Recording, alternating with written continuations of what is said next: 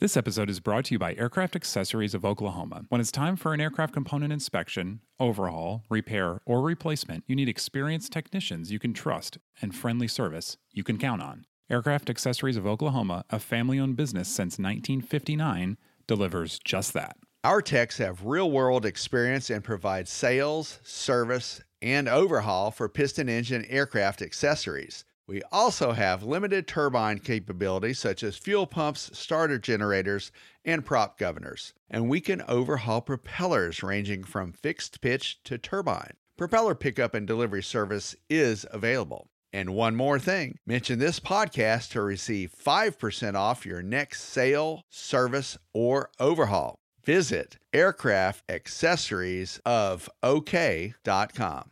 Hi, I'm Mike Bush. I'm Paul New. And I'm Colleen Sterling. Welcome to Ask the A&Ps from AOPA.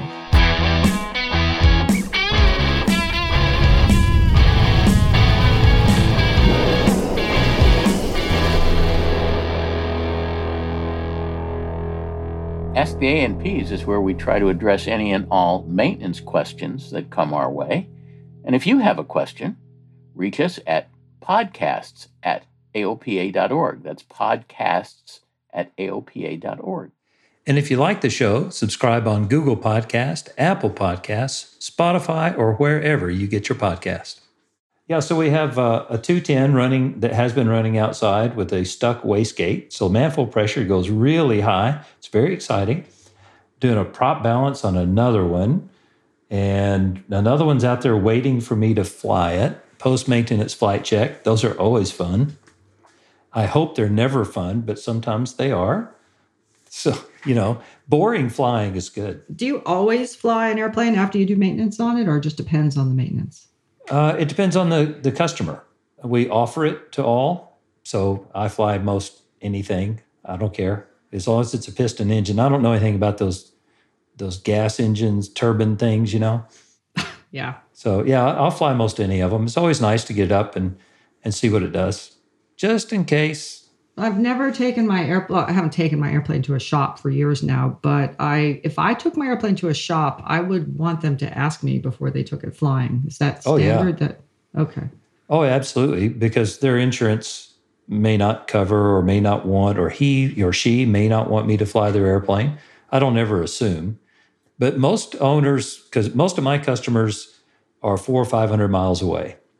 So they really would like someone to give it a good checkout before they come pick it up. And because there are things that may need to be tweaked or whatever, and you don't find those until you fly the airplane. So, Paul, when you test fly a customer's airplane, whose insurance are you relying on? Well, we have insurance for that, as well as the owner's insurance. I'm very fortunate that we've never had to test to find out which one's actually going to pay. Yeah, that's a sure tough way to build time in airplanes, Paul. That's right. You're shooting for the airlines. That's right. Yeah, that's me at my age.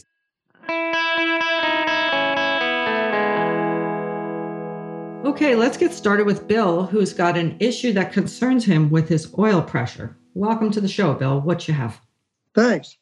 Yeah, back in 1985, I bought a 172N with a 0320H2AD in it.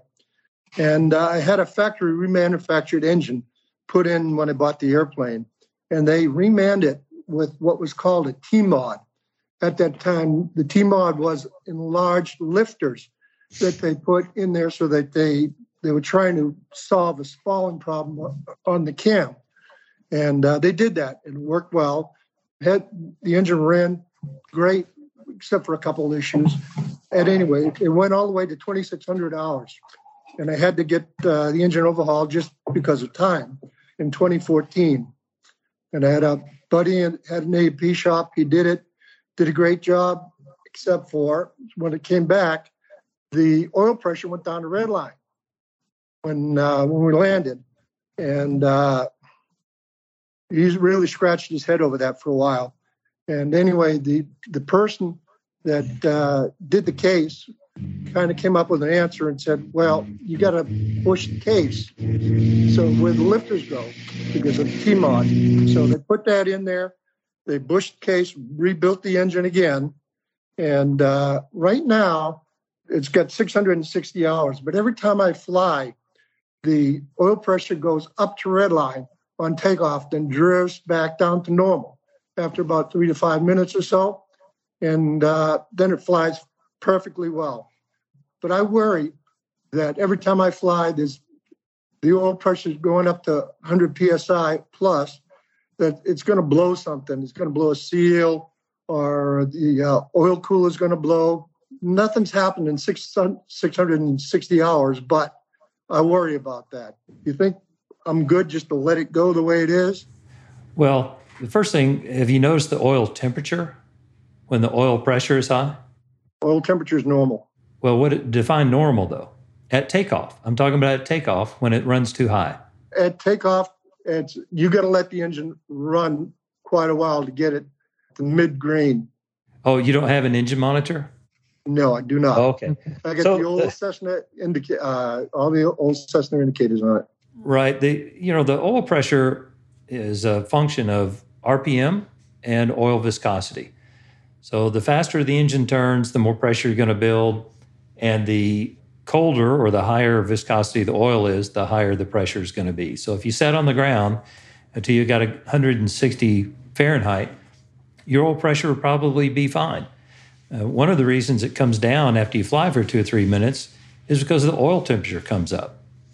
And if you back the RPM down a little bit, it'll come within reason as well. And when you taxi in, when you pull that throttle all the way back, it's, I don't want to say normal. I don't have a whole lot of H2AD experience, but almost everything else. Your green arc is your oil pressure green for cruise. So you have 200-degree oil when you land, and you pull the throttle back to idle. As long as, now I've got to qualify it a little bit, as long as you have some oil pressure, you're in good shape. So 10, 15 PSI typically is not terrible. On your engine, I would say in cruise, you want 75 to 85 PSI at about 180 degrees. But unfortunately, you don't know where that is. But no, not with those gauges. Yeah. But I was thinking it may have something to do with the Veritherm, maybe opening late or early. But I guess that's not really the instance then. Well, the Veritherm moderates temperature, not pressure. Although pressure is related to the temperature of the oil, as Paul was saying. But, the oil pressure could be adjusted by removing washers from the oil pressure regulator. But I have to say, my engine does the same thing yours does. On takeoff, my oil pressure is way up to the top because I'm taking off at 100, 150 degrees, and the oil is still sludgy. And then as it heats up, the pressure goes down. Totally normal. Yep. My opinion is you don't have a problem. Yeah. Isn't that the best kind of problem? Go fly the airplane and enjoy it. Can I let him go without nagging him about putting in an engine monitor? No. I think you have to go for that. Okay. Consider yourself nagged. You would love it. You would love the numbers, let me tell you. Like just think TV. If you had an engine monitor. My thought was if his oil pressure gauge is the original Cessna factory gauge, then he really doesn't have any idea what his oil pressure is. That's possible. That's our recommendation. But lucky for you, looks like your problem is not a problem. So that's the best news. That is. I do appreciate it. Okay. All right. Well, thanks for the question, Bill. We really appreciate it. Okay. Have a good day. Take care. You too, Bill. Bye-bye. So our next question is from Steve. He has some questions about tire wear and airworthiness. Welcome aboard, Steve. Hey, thanks for having me as a guest. All right, my basic question is, what are the indications that aircraft tires are unworthy? My background information is I've just recently purchased the 1971 Cessna Turbo 310Q, which has been sitting since August 2015, but hangared. The main tires were installed during an annual, which occurred 7 years and 9 months ago and 81.5 Hobbs hours ago. The nose tire was installed 9 years, 2 months ago and 86.3 Hobbs hours ago. The tread wear appears minimal. During my recertification annual inspection with my A&P, he said I needed new tires because of weather cracking on about 20% of the surface of the sidewall of the nose tire and some cracking on the tread grooves of the main tire. To see the cracking on the sidewall of the nose tire, you must put your hand inside the tire and actually push against it and expand it. And the cracks are only present on about 5% of the tread grooves on the main tire. No cord can be seen on either tire. Are tires unworthy based upon installation dates? Who is right, me or the A&P? Do I need to buy new tubes and tires? I love the concept of unworthy tires. As opposed to unairworthy. Unworthy. I heard someone make a comment over the weekend. I was doing a thing in Texas, and they said that an airplane was unworthy of upgrade, like putting avionics in, and never thought in terms of it being unworthy. So actually, it's interesting. Almost all the tire manufacturers have manuals that you can Google and find online that will tell you what they believe the specs are. I never thought about looking up what the FAA says. And is there an advisory circular on that, Mike? Did you find one? I found one. Oh, did you? Yeah. It's AC 20-97 Bravo, which gives inspection criteria for tires. It's always good to have actual data when you're trying to win an argument. Especially with the FAA.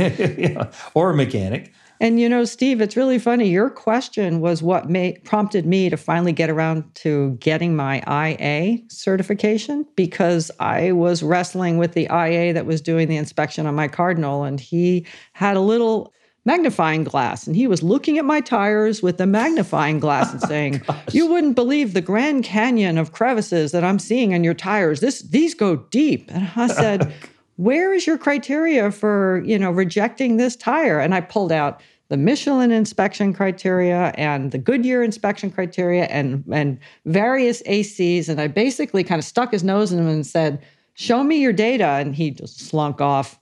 And the next year I said, "That's it. I'm just doing my own inspections," and got the certification. Well, everything looks like a crater with a magnifying glass.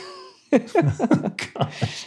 Yeah. So, Colleen, what does this advisory circular that you found say about this? Well, it says you have to remove the tire from service if there's damage or cracks that go into the undercutting. If the tread is undercut, definitely. But if you're showing any of the plies underneath, or any of the structure underneath the tires, but if it's just in the rubber surface, it's perfectly acceptable. Right. That's always been my understanding, that if no cord is showing, that the tire is airworthy. Which is exactly and worthy. Which is exactly what Steve is saying. Steve, I totally agree with Steve. I think you got it right, Steve. Yeah. So what about calendar date? Not by calendar date. There is no time limit. There is no TBO on tires. Tires are strictly replaced on condition. Unlike, for example, rubber hoses, which have at least a recommended replacement calendar time, tires are not like that. I had a friend way back when that was an F4 Phantom pilot, and they had a real problem. I know this is weird. I'm going off the deep end here, but if cord were showing on the tires, they couldn't fly their mission. So a standard part of their flight kit was a magic marker, so that when they got out to the airplane, they could paint those cords black if the cords weren't cut through. So people would, from a distance, it looked like there was still some rubber on top of the treads. That's awesome. That's what I was told. I don't know that it's real. It's just what I was told. Well, the advisory circular has a really interesting caution that says, "Do not probe cuts or embedded FOD when the tire is inflated." I could just see an A&P like getting an awl in there to check and see how deep those holes are. Okay, guys, I think you've answered my question. I'll throw the AC circular at my mechanic and see what he says. Yeah, but don't throw us at your mechanic. Just throw the AC at him. That'll be better. Yes. Steve, appreciate you coming on. It was good to have you. Thanks for answering the question, guys. Enjoyed it. Good luck, Steve. Thanks. Bye now. See ya.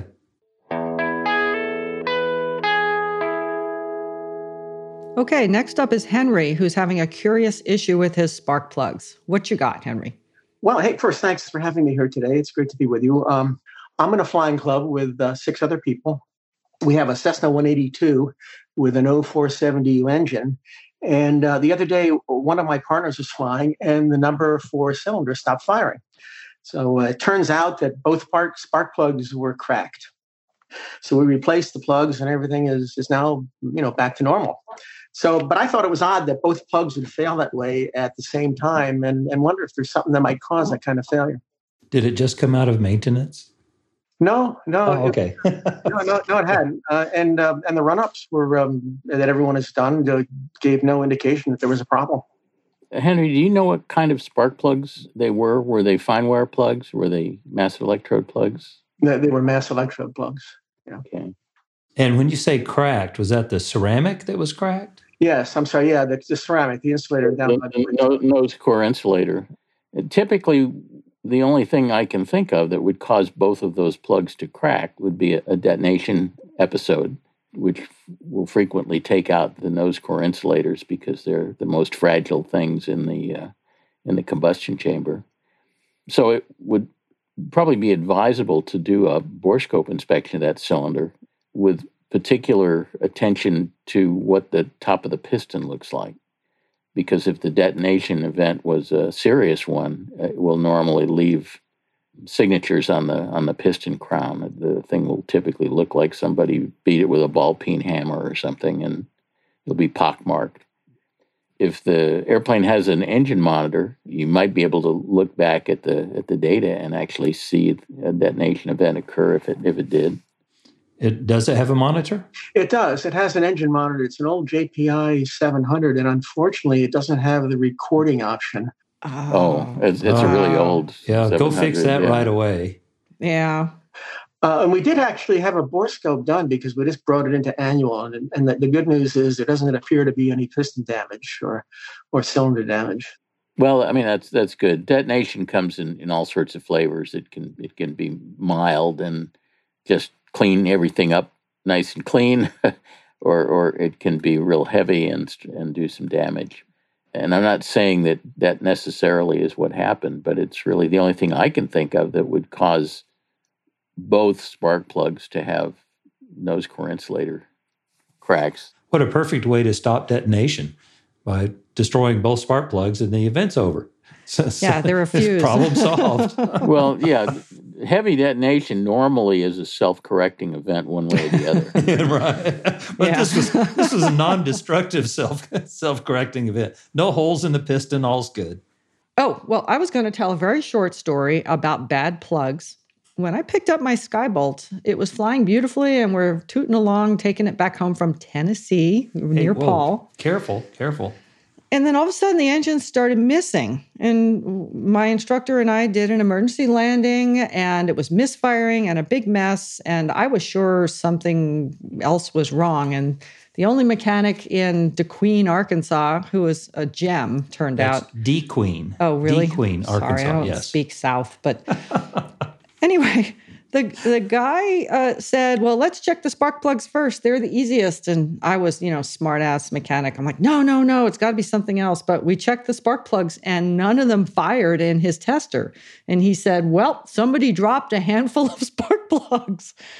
And I was like, well, we've been flying for 4 hours. Why does it start now? And he just gave me this big shrug and said, let's replace them. He gave me a whole set of new spark plugs right off an engine he was building in his shop, and just gave me his address and said, send me some new ones when you get home. And he was right. Boy, that airplane had a lot of get up and go after those new spark plugs were in there. That's an interesting thought. That is one other thing that could cause both plugs to have cracked insulators if somebody dropped them both while they were doing maintenance. And that's why Paul asked, had the airplane just come out of maintenance? Because, heck, I've dropped a spark plug and it goes right in the trash. Yeah, because that's what happens. You always drop them twice. Once on the floor and the second time in the trash can. That's exactly how they should go. So, I don't know. That's another theory. But, yeah, and you don't see the cracks when you drop them. You just have to assume they're there. And really, you have to pitch it. And it's also, I don't know if you do in-flight mag checks and that sort of thing, but one could have failed early And on a Not be 182, noticed. yeah, 182, the induction system is so horrible. On my 182, we found that, the lean spread was huge and all that. One spark plug could quit operating, or could quit operating at high power, run okay at low power when the vibration is different. And you'd be flying along for a long time. And so the second one that fails is the one that gets your attention. The first one could have been a problem for a while. So maybe in-flight mag checks would be a good idea from now on. Oh, we love those. Yeah, it's a very good idea. Yep, definitely a good idea. Well, that was a great question. Obviously, we had a lot to say about it. Thank you all. I appreciate the advice. Yeah, and the best thing is that your cylinder seems to be okay. So that's good news. So thanks for participating, Henry. We appreciate your call. Well, great. Thanks for taking the question. Take care. Enjoy, Henry.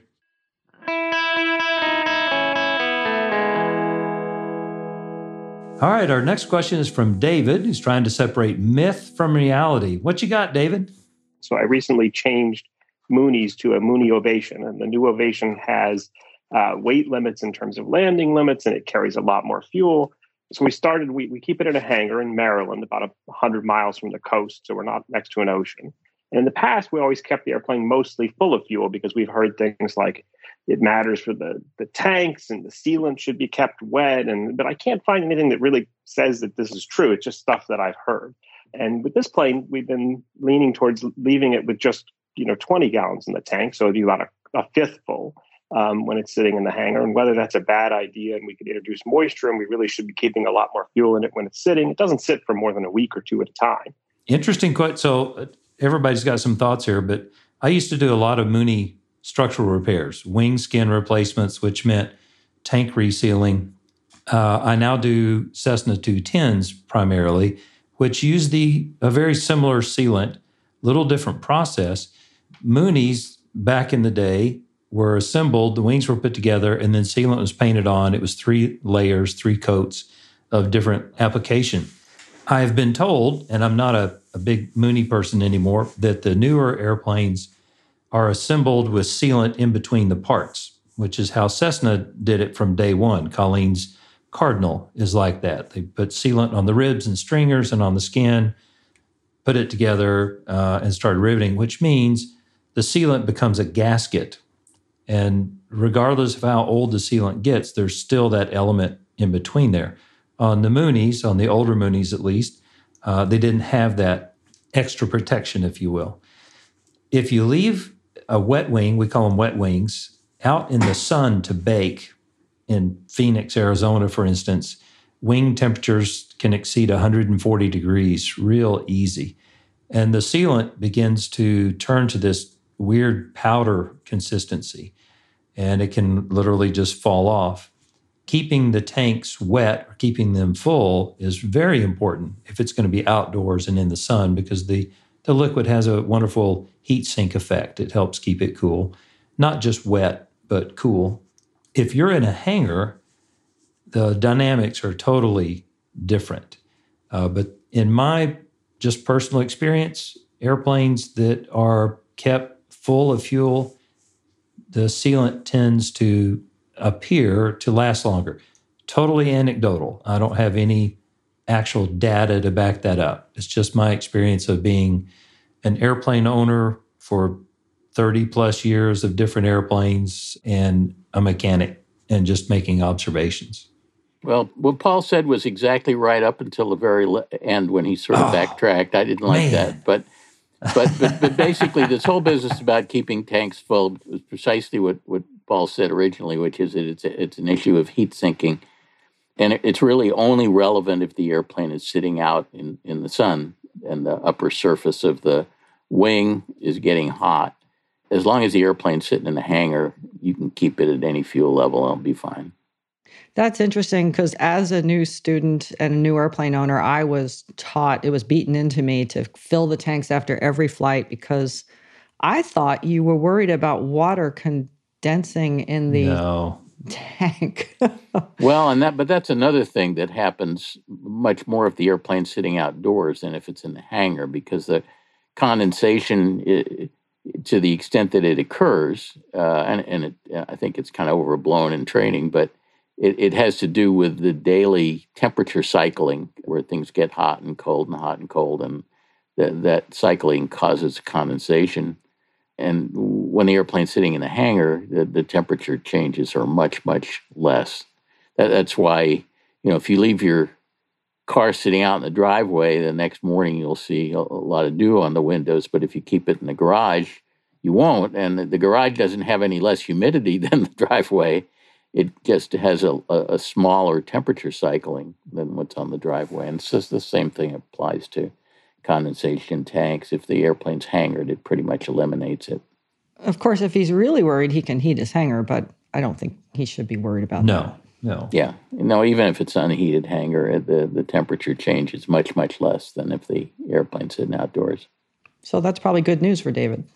Yeah, that was a very helpful answer. And then just to follow up, traveling, should I worry if I'm parking it out in the sun for 5 days about filling it up in that situation, or is it really more of not a short-term kind of thing? Every bit of time you spend outside in the baking sun is just that much more time that could be doing damage. I will suggest, though, if you fill the tanks and it's cool outside and the fuel is cool, there's really no reason to top it all the way up, because when the sun comes up, it's going to expand and you're going to lose fuel out the vents. At least that's the case on like a 210 or a Cardinal, and you'll lose several gallons as that fuel expands. So there's no reason to just get it maxed out, but get some in there and that'll help keep that tank cool.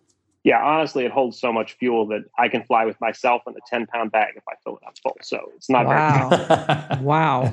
Was it 100? Was it like 108, 110 gallons or something? I think 108, I think, is what it is. Yeah. That's a lot of fuel. It's just a lot of weight. That's a lot of fuel. I can't fly that long. No. Yeah, there's no reason to have that much fuel. I just don't need to tanker it around. And Mm-hmm. All right. Appreciate it. Thank you so much. Thanks for being on the show. Okay, next up is Jim, who's wondering where to install his SureFly electronic ignition. Go ahead, Jim. Thank you. Yes. So I've got a 1981 Saratoga with the IO540, of course. Thankfully, not a dual mag on that one. So I have the option to get a SureFly electronic ignition. I do not have one of these yet, but I'm interested. And so my question is, which mag do I replace, the left or the right? I've read and heard some differing opinions on the subject. Some say, and I think the manufacturer recommends, to replace the left mag with the impulse coupling, and that way it reduces that point of failure, reduces maintenance on that mag, and of course it should start great on the electronic ignition, so that makes sense. However, I've also seen others argue that if you replace the right mag, you can just simply start on both, leave it there, and you've got both options. If the electronic ignition should fail for some reason, however unlikely that may be, you wouldn't go flying, but you can still start it up to taxi across the field to your local shop. I don't know if that holds any water at all. But yeah, possible merit on either side, and wondering what your thoughts are. Well, so I have to respond to this one because I just recently installed a SureFly in my Cirrus, which you have a very different engine. But one of the reasons I installed the SureFly is because the impulse coupling failed. I had a couple of kickback events, and it took out my starter adapter, which is a very expensive thing to have to deal with. And so I was very happy to get rid of that impulse coupling. Unfortunately, I have two, so I still have an impulse coupling in the airplane. In your situation, you only have an impulse coupling on the left mag, correct? And so you have nothing on the right. If it were me, just me, personal opinion, I'd get rid of that impulse coupling in a heartbeat. I agree 100%, but I have another question. If you did it the other way, which is the way we're not recommending. That's right. Tell me exactly how you would start the engine on both. You'd have to replace the ignition switch, right? Because the ignition switch it locks it out. Grounds out the other mag during start. Yes, indeed. And I've read of folks doing that, just rewiring that switch to make that make sense. But oh my God, that sounds like a major alteration to me. What do you think, alteration. Yikes! Approved data, DERs. I think that needs approval. No, the FAA is not listening. Wait, would that be an engine DER or an airframe DER? Oh, this is complicated. Wow. Complicated sounds expensive. We're just joking, but I think the universal opinion here is get rid of that stupid impulse coupling and put the SureFly on there. Yeah, I think the least of my worries is taxiing across the field to the AMP. Yeah. There's always a tow truck somewhere. Yeah. Yeah, I would go with the manufacturer's recommendations, which is this is a normally aspirated Saratoga?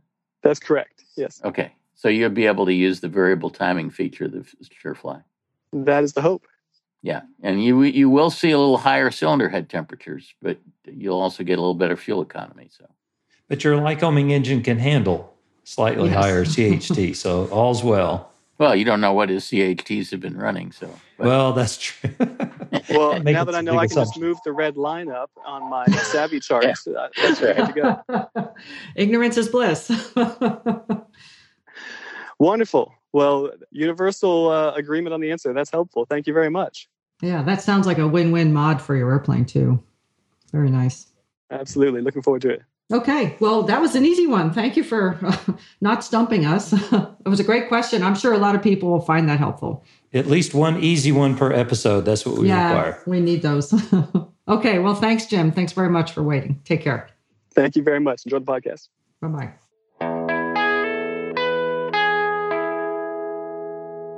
Our next question comes from Zach, who's got an avionics issue, which we are all kind of borderline on the avionics stuff. Saving grace is it has to do with engine display. So go ahead, Zach. What do you have for us? Yep, I'd be happy to start. So a while back, I flew a Quest Kodiak for a Part 91 flight department in the Midwest. The aircraft is equipped with a Garmin G1000 avionics suite. A problem developed with the GEA71 that runs the engine instruments. So you have the ITT on there, the NG percents, the fuel flow, as well as flap and trim positions for that PT6. So we were out on a flight, me and another pilot, two Kodiaks, and the other guy on this particular aircraft had all of his engine instruments red X and his flap and trim indications. So we knew right away it was the GEA71. So we cycled the breaker, recycled the avionics to no avail. And it just came back on its own about 15 minutes later in flight. So once on the ground, we looked into it. And on ground power, it could not be duplicated. We went through the troubleshooting steps from Garmin, and they had nothing for us. So the plane was released to fly again, could not duplicate that classic item, and it flew again. And the same problem happened a couple hours later in flying. So after the second time it failed in flight, it was inspected by a mechanic, and they couldn't find anything. So it headed home, and on that third leg coming home to our home airport, it failed again. Lost the engine indications and flap and trim indications. So now it came up to be my turn to fly the aircraft. It had been with two other pilots before then, and I said no, I refused it because of this sort of inconsistent problem that none of the mechanics have been able to find. So the reason for doing that is had a few concerns about troubleshooting avionics that have no solution. And so my questions are the following, kind of a threefold. So how far do you allow troubleshooting avionics or ghosts in a system to go before replacing a unit outright, even without a failure cause, since they couldn't find anything 3 times now? And if a failure is known to happen inconsistently, that would bring into question the airworthiness of the aircraft under 91205. Should it even be flown until a true solution is found? My opinion on that is it should not be flown. And then the final question, is there any FAA regulations that address the sort of cannot duplicate scenarios as a final maintenance, declaration? On old systems, you had all these discrete components, and you could isolate the system. You could break it into parts, and you could find out what things were working and what things weren't. With the GEA71, everything is inside a box. And sometimes, if the whole thing starts red Xing, you can oftentimes be left with just replacing the box, unless you can find some input that is common to all the red X's. If you sometimes will have a percent power readout, for instance, on certain airplanes. Well, percent power requires outside air temperature.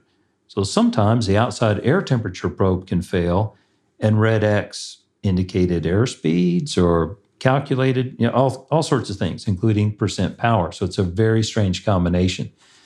So if all of your engine instruments red X'd, then the GEA 71 sounds logical.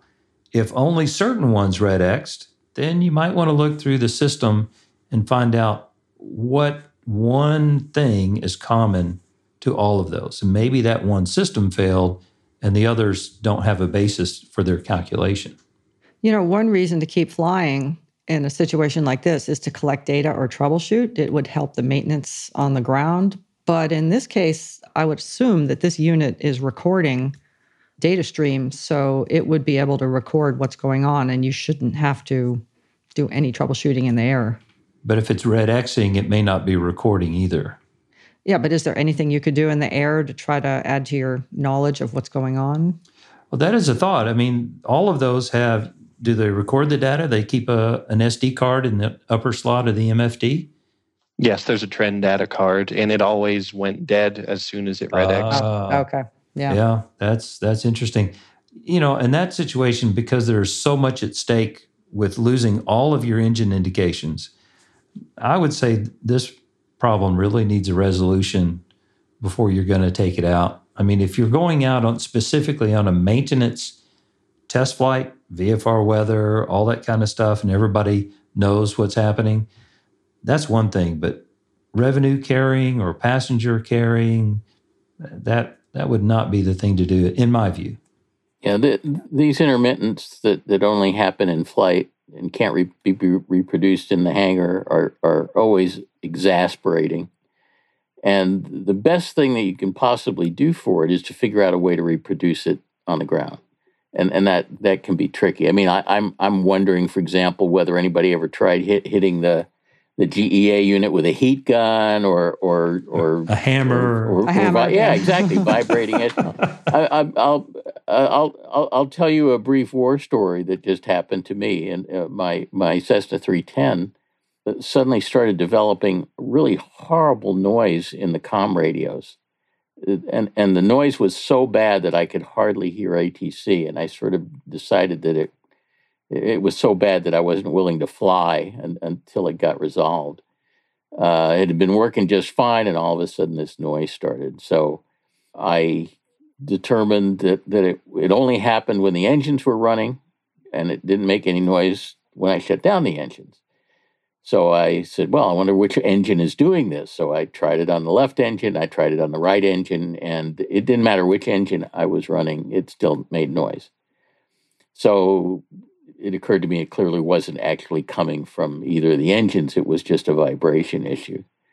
And so I started playing around and finally determined that if I pressed on one corner of my audio panel and I pushed real hard, the noise would go away, even with the engines running. So now I've sort of localized it to the audio panel. I know it's vibration related, and I know that it has something to do with if I press on the left side of the audio panel, it goes away. I figured maybe the thing wasn't fully engaged in the rack. That turned out not to be the problem. Ultimately, I discovered that with the engine stopped, I could make the noise happen if I hit the top of the glare shield with my fist. Now, this was a huge breakthrough, okay, because now I can reproduce it in the maintenance hangar, and now I can really troubleshoot it. So, I pulled off the glare shield and started messing around back there, and what I discovered was that the rear of the audio panel rack had not been properly secured, and it was moving. And what was worse was it wasn't properly grounded to the airframe. It was depending on the screws in the front of the rack that were holding it in. And when the thing moved, it caused an intermittent ground situation. So by securing the rack and running a bunch of ground wires to make sure everything was fully grounded, the problem was finally resolved. But this was sort of indicative of how you have to deal with these things. You've got to fault isolate them. You've got to narrow the scope. And you've got to try as hard as you can to figure out some way that you can reproduce the problem while it's in the hangar so that you can actually work on it. Garmin doesn't include that particular step in their troubleshooting printed guide. It's in a supplement. It with your fist? Yeah, it's in a supplement. It's kind of buried in the back. Well, I mean, since I had determined that it was vibration related, I figured if I could make the vibration happen with my fist, that might make the problem reproducible. And sure enough, it did. Don't do that in front of a customer, though. It's not the way to do that. Beat on their airplane. That's right. Well, Zach cites 91205, which talks about airworthiness requirements and equipment that has to be in the airplane and functioning. And it's a good call. I kind of laugh because I know other pilots that maybe they have a beacon out or their ELT isn't working and they're like, well, I'm just going to go flying because I got to get that $100 hamburger. And if I get ramp checked, I'll say, well, it was working when I left, but or the ADS. That's what you have to say. Yeah, that's it. Yeah. So everybody's done that. Everybody that I know has done that. But when you're talking loss of engine instrumentation, I think that I agree with you, Zach. That was a good call. Different level. Yeah. So, the one where, well, it doesn't break until way later in the flight. So maybe we can finish the flight before it breaks. Yeah, that was the reason that I was also very not okay with that as a recommendation. Yeah. Oh, well. And to address the last question that Zach had, I am not aware of anything in the regs that talks about cannot duplicate. Are you? I don't think there's any regulation about that. We just have to apply common sense.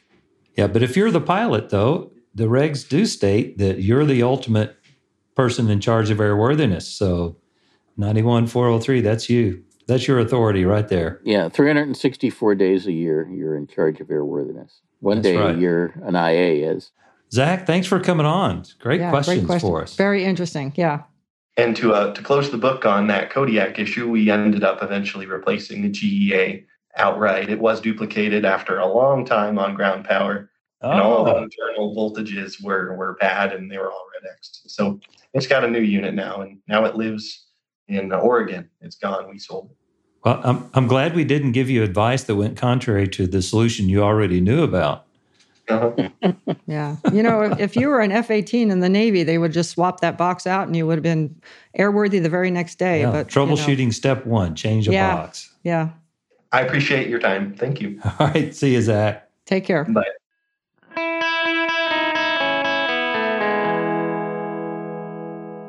All right. Well, that's a wrap. We know a lot more about maintenance than podcasting for sure. So we'd love to hear from you. Give us your ideas on what you'd like us to talk about. Send your questions and comments to podcasts@aopa.org. Fly safely and have fun, and we'll see you next time. See you then. Bye, everybody.